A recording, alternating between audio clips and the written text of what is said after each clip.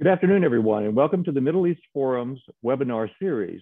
My name is Winfield Myers. I'm the director of Campus Watch, and I will be hosting today's webinar. Our guest today is Tammy Rossman Benjamin.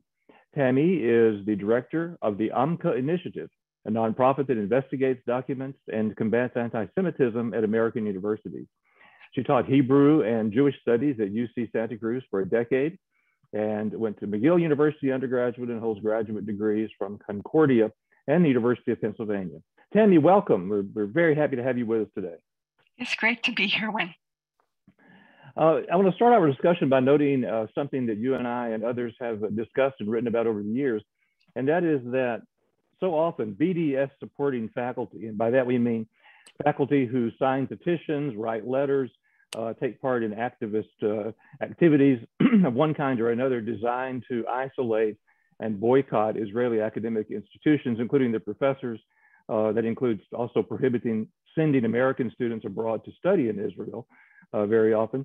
But they defend their actions by claiming that they are only acting personally. Those are their personal beliefs, their closely held beliefs, but they would never, under any circumstances, bring those beliefs into the classroom. Campus Watch wrote about this several years ago. We noted that 6 directors of federally supported through Title VI federal funds, Middle East Studies centers, were in fact signers to various petitions to boycott Israeli academic institutions. And they all said this. They said, well, this is nothing to this. We don't really mean anything by this. And it's just our personal beliefs, and they're none of your business, basically. And you can just leave us alone for this.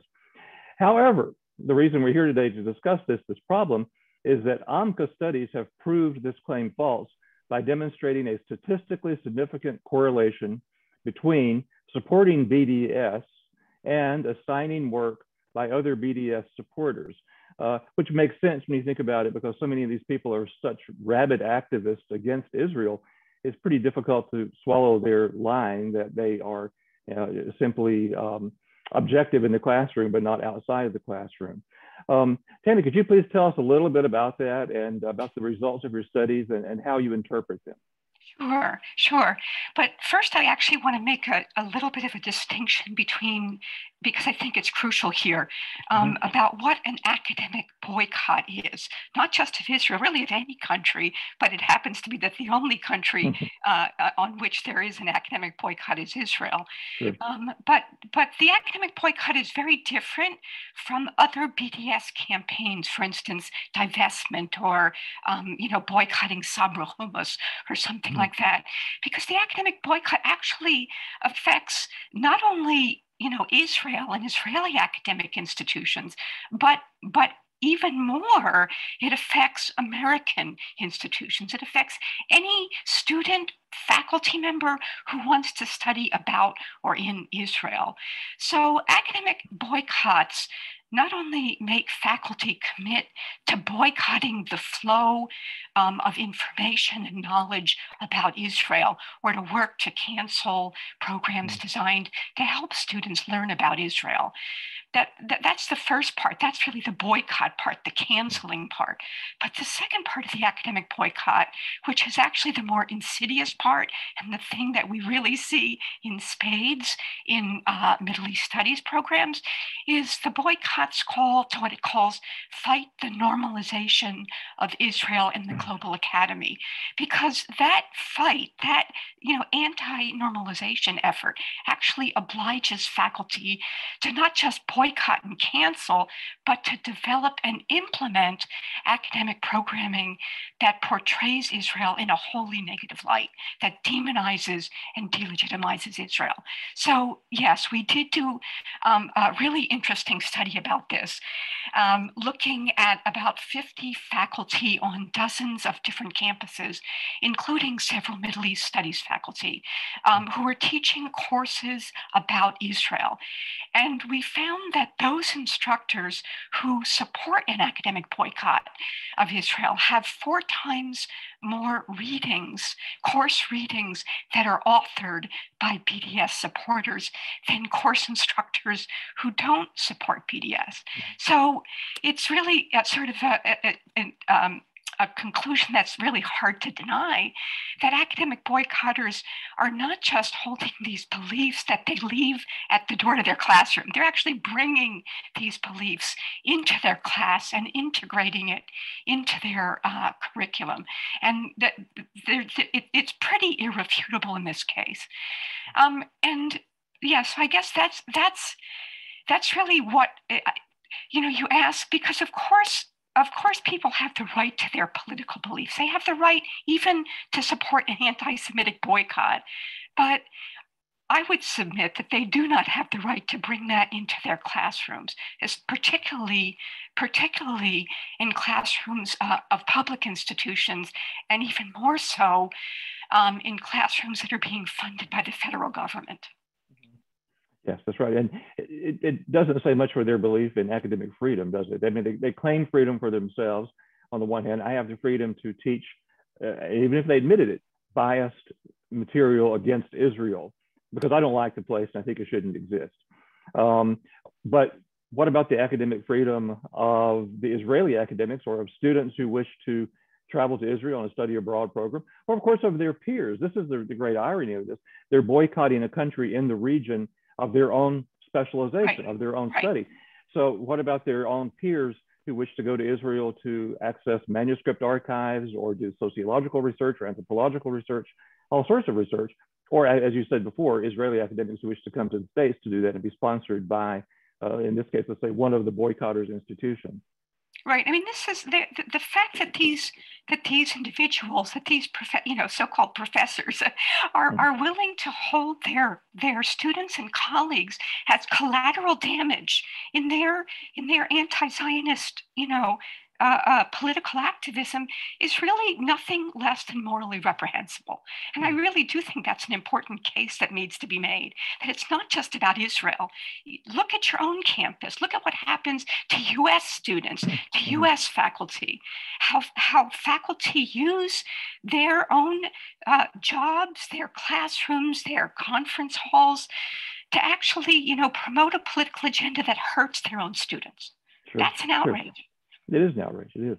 Well, tell us, in which disciplines were instructors most likely to support BDS and to assign work written by BDS supporters or to invite pro-BDS speakers? Yeah, so not surprisingly, a lot of the academic boycotters of which at this point, we actually got a surge in faculty who support the academic boycott now after the Israel-Hamas conflict in May. But so there are about 3,000 faculty across the country. About 20% of those have affiliations, either primary or secondary in Middle East studies. But actually at the top of the pack with about 36% of all academic boycotters is ethnic studies, with faculty who have either a primary or secondary affiliation in that discipline. And gender studies is actually second with 26% of academic boycotters, but Middle East studies is third. About 20% of all the academic boycotters in the country have some affiliation to Middle East studies. And in some of those cases, they have joint appointments, I would imagine, too, between Middle East studies and ethnic studies. It seems to be a fairly obvious reason. These are fields of study that are founded upon an academic grievance. I would say these are sort of professional victimization studies in the case of ethnic studies so often. It needn't be that, but in fact, that's what it is on so many campuses. And they're the basic sort of intellectual or ideological tenets of the discipline, right? For instance, post-colonialism. That's just a code word for anti-Zionism. Sure. That's really what post-colonialism is. So if you have a field that starts, that I heard a head of Middle East Studies program at Brown University who talked about how Middle East studies actually starts with a post-colonial idea that actually Israel is a settler colonial state, and that's not even objectionable in the discipline anymore. Right. But what we find, sort of going back to your question, what we find is those disciplines like Middle East studies that do have academic boycotters that are part of their discipline are actually 5 times more likely in Middle East studies to actually host events, conferences, classes with speakers who support a boycott of Israel. Mm. So they are, once again, more evidence, as if we needed more evidence that these faculty are actually bringing this stuff onto campus and into their classrooms and conference halls. Yeah, the old saw was, of course, among social scientists that the correlation is not causation, but in this case, you really have shown the correlation is causation. You know, the link is statistically significant. And there's really, no other explanation. Can be, yeah. Right. One of the most disturbing elements of this too is that this isn't limited to the classroom. The fallout of this, you know, ideas have consequences, and they have consequences in this case, not just within the classroom, not just within what we might call academic studies, but in fact, there is a correlation between the number of pro-BDS speakers on a campus, the amount of anti-Zionist expression by students themselves, and the amount of anti-Jewish hostility on a campus. Could you discuss that for a moment, please? Yeah, sure. I mean, our studies, and we do an annual study of anti-Semitic activity on campuses across the country. And our studies consistently show a very strong and very robust correlation statistically between anti-Zionist rhetoric, BDS, activity on campuses, anti-Zionist rhetoric, whether it happens in classrooms, but certainly on the campus square. For instance, Students for Justice in Palestine, Apartheid Israel Week, like that. Let's say that there's extraordinarily strong relationship between that, the existence of such rhetoric on campuses, and acts of Jewish, but also anti-pro-Israel. It's not just limited to Jewish students. It's really anybody who's sort of pegged as a Zionist activity that includes assault, vandalism, harassment, bullying, suppression of speech, outright discrimination, trying to, hound kids out of student government who hold Zionist beliefs, that schools with evidence of anti-Zionist rhetoric are about 7 times more likely to show such incidents on their campuses.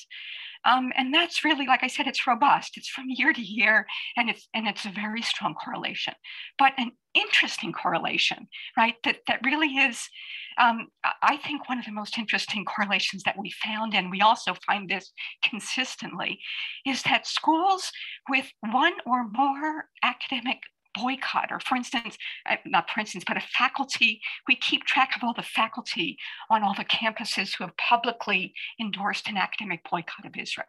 So that schools with one or more faculty boycotters, and we have some schools that have well over 100 faculty boycotters, but schools with one or more boycotters are 5 to 6 times more likely to show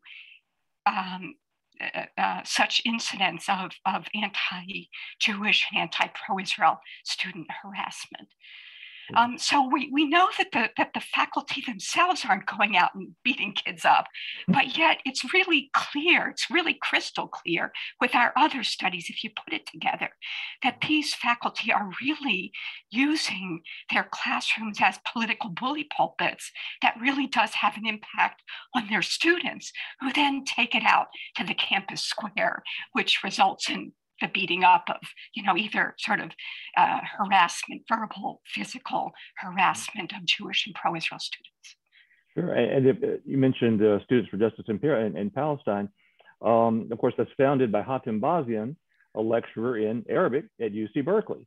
And so he is a professor who is directly involved in this. We see it at San Francisco State, Rabab Abdul Hadi, who has agitated on campus time and again, declared her campus to be a place in which Zionists are not welcome, and on and on and on. So the faculty involvement in this is mostly, as you say, in the classroom and in what they write. But some of them are out manning the barricades too at the same time, and in a way that's just like both of those, like Hatem Bazian and Rabab Abdul Hadi, both of those are manning the barricades. Yes, exactly. Let's take a couple of questions. We have some questions from our audience. David Levine asks, he says, due to all the government money colleges and universities receive, and virtually every college and university receives them, there are a few exceptions here and there, but not many. He says, therefore, shouldn't various government agencies get involved as they would if, say, anti-Black activities were supported by faculty members? What are legislators of Jewish origin, mostly Democrats, doing about it? I would broaden that to say, what are legislators doing about it in general? I know you've been involved in that over the years as well. Yeah, and so have you. Yeah, not enough. The answer is not enough, not nearly enough. That we've had an effort with Middle East Forum, Middle East Forum, and other organizations to actually approach the federal government, the Department of Education in particular, that actually gives out the funds to these Middle East studies programs under Title VI of the Higher Education Act. And what the case that we make, which seems like an airtight case, is the fact that, look, you're giving money to Middle East studies departments to study a region of the world, right? To actually promote, and it says in their mission statements, to promote the research collaborations, to promote the flow of knowledge. What is an academic boycott? It's actually antithetical to the mission of this funding. If you have got to make sure, you have got to have safeguards to make sure that these grantees are not going to use that money to actually implement an academic boycott. So far, we haven't been successful in getting the federal government to listen to us. But I think that, it's in their interest to actually listen to us. They're wasting their money. They're wasting their money, and they're using it to support overt hatred. I mean, there's no two ways about it. An anonymous attendee asks, and this is along the same lines, why are presidents and college officials silent? What do you think? Is there an explanation or two for why not just professors, but so many administrators refuse to speak up against this? Every once in a while someone does, but not very often. It's tough because really at universities, it's the faculty that rule the roost. They have tenure, administrators don't. And frankly, university presidents are frightened of their faculty. They're frightened that their faculty could hound them out, like what happened at Harvard with Lawrence Summers, right, about 20 years ago. That there really is there, and plus which you have this grip on, the mantle of academic freedom, right? So-called academic freedom, which is really just allows them to continue to politicize the academy under the mantle of academic freedom. And I think until we can actually bust that open, and we're actually working on that, working on trying to get university administrators to actually have safeguards against politicization in the classroom, not to make this an issue about Israel or an issue about academic boycotts, but to say, look, everybody suffers, right? Academic integrity suffers. The academic mission of the university suffers. Students suffer. Faculty suffer. You've got to have safeguards to prevent this from just sort of flying out of control, which is where it is now. And to back up just a little bit, I'm going to ask a question too. Before we mentioned the statistically significant correlation between signing these various petitions and slanting your classroom this way. Within the classroom itself, when someone comes in to speak out against Israel, and we know that they have signed a petition calling for the academic boycott of Israel, it becomes tough, doesn't it? How do we address that within the classroom, given their protections in academic freedom? You mentioned earlier it's hatred do this, and it is, I agree, but how do you go about addressing this? Is it more publicity that's needed, more pressure on legislators, more pressure on college boards of trustees, on donors, on taxpayers? All of the above. All of the above, Quinn. I mean, I think, for instance, but what we're trying to do, at least with respect to universities, is to actually appeal to policy. So, for instance, and there isn't a lot of good policy out there, but one piece of good policy, in fact, if it would only be enforced, it would be terrific, is actually at the University of California, which they have since 1970, they have what's called the Regents Policy on Course Content, which says that faculty may not use the classroom for the purposes of political indoctrination, right? That's considered misuse of the classroom. Now, the tough part is getting the University of California to actually enforce that. We were successful in getting them to enforce that with graduate student teaching assistants about 6 years ago when they voted, when the graduate teachers union voted to endorse an academic boycott of Israel. And we went to the president at the time of the University of California and we said, wait a second, you hire these students to teach courses. Well, are you going to let them into the classrooms to actually propagandize and to promote a boycott that hurts students? And they actually said, no, this is against the policy. And they actually sent such a memo out to all of the campuses.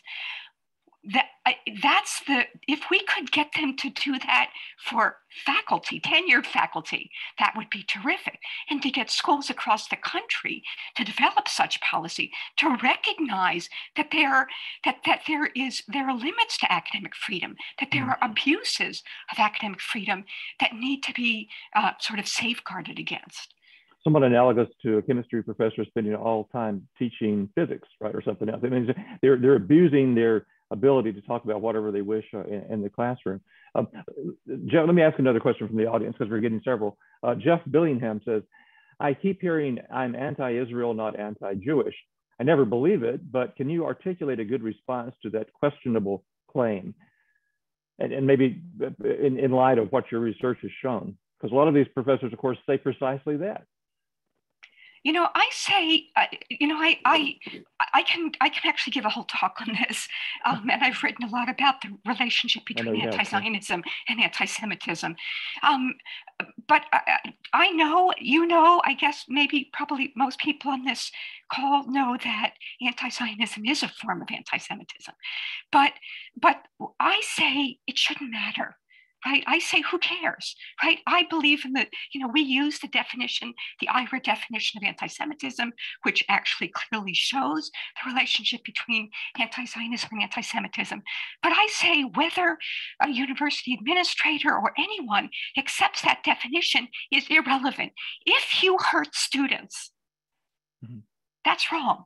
That shouldn't happen. Whether you do it because you're an anti-Zionist or because you're an anti-Semite, I don't care. I don't care what's in your heart. I care what you do. I care the impact you have on the campus climate and on students. And that's all I care about. The problem that we have with today's society, including today's laws, like the Title VI of the Civil Rights Act, is you actually have to show what's motivating the perpetrator before you can get redress or relief from that harm, right? And if what's determined to motivate the harasser isn't seen to be protected under Title VI, then you don't get protected from that. I say, who cares if you're hurting any student, Jewish, non-Jewish, because non-Jewish students are hurt.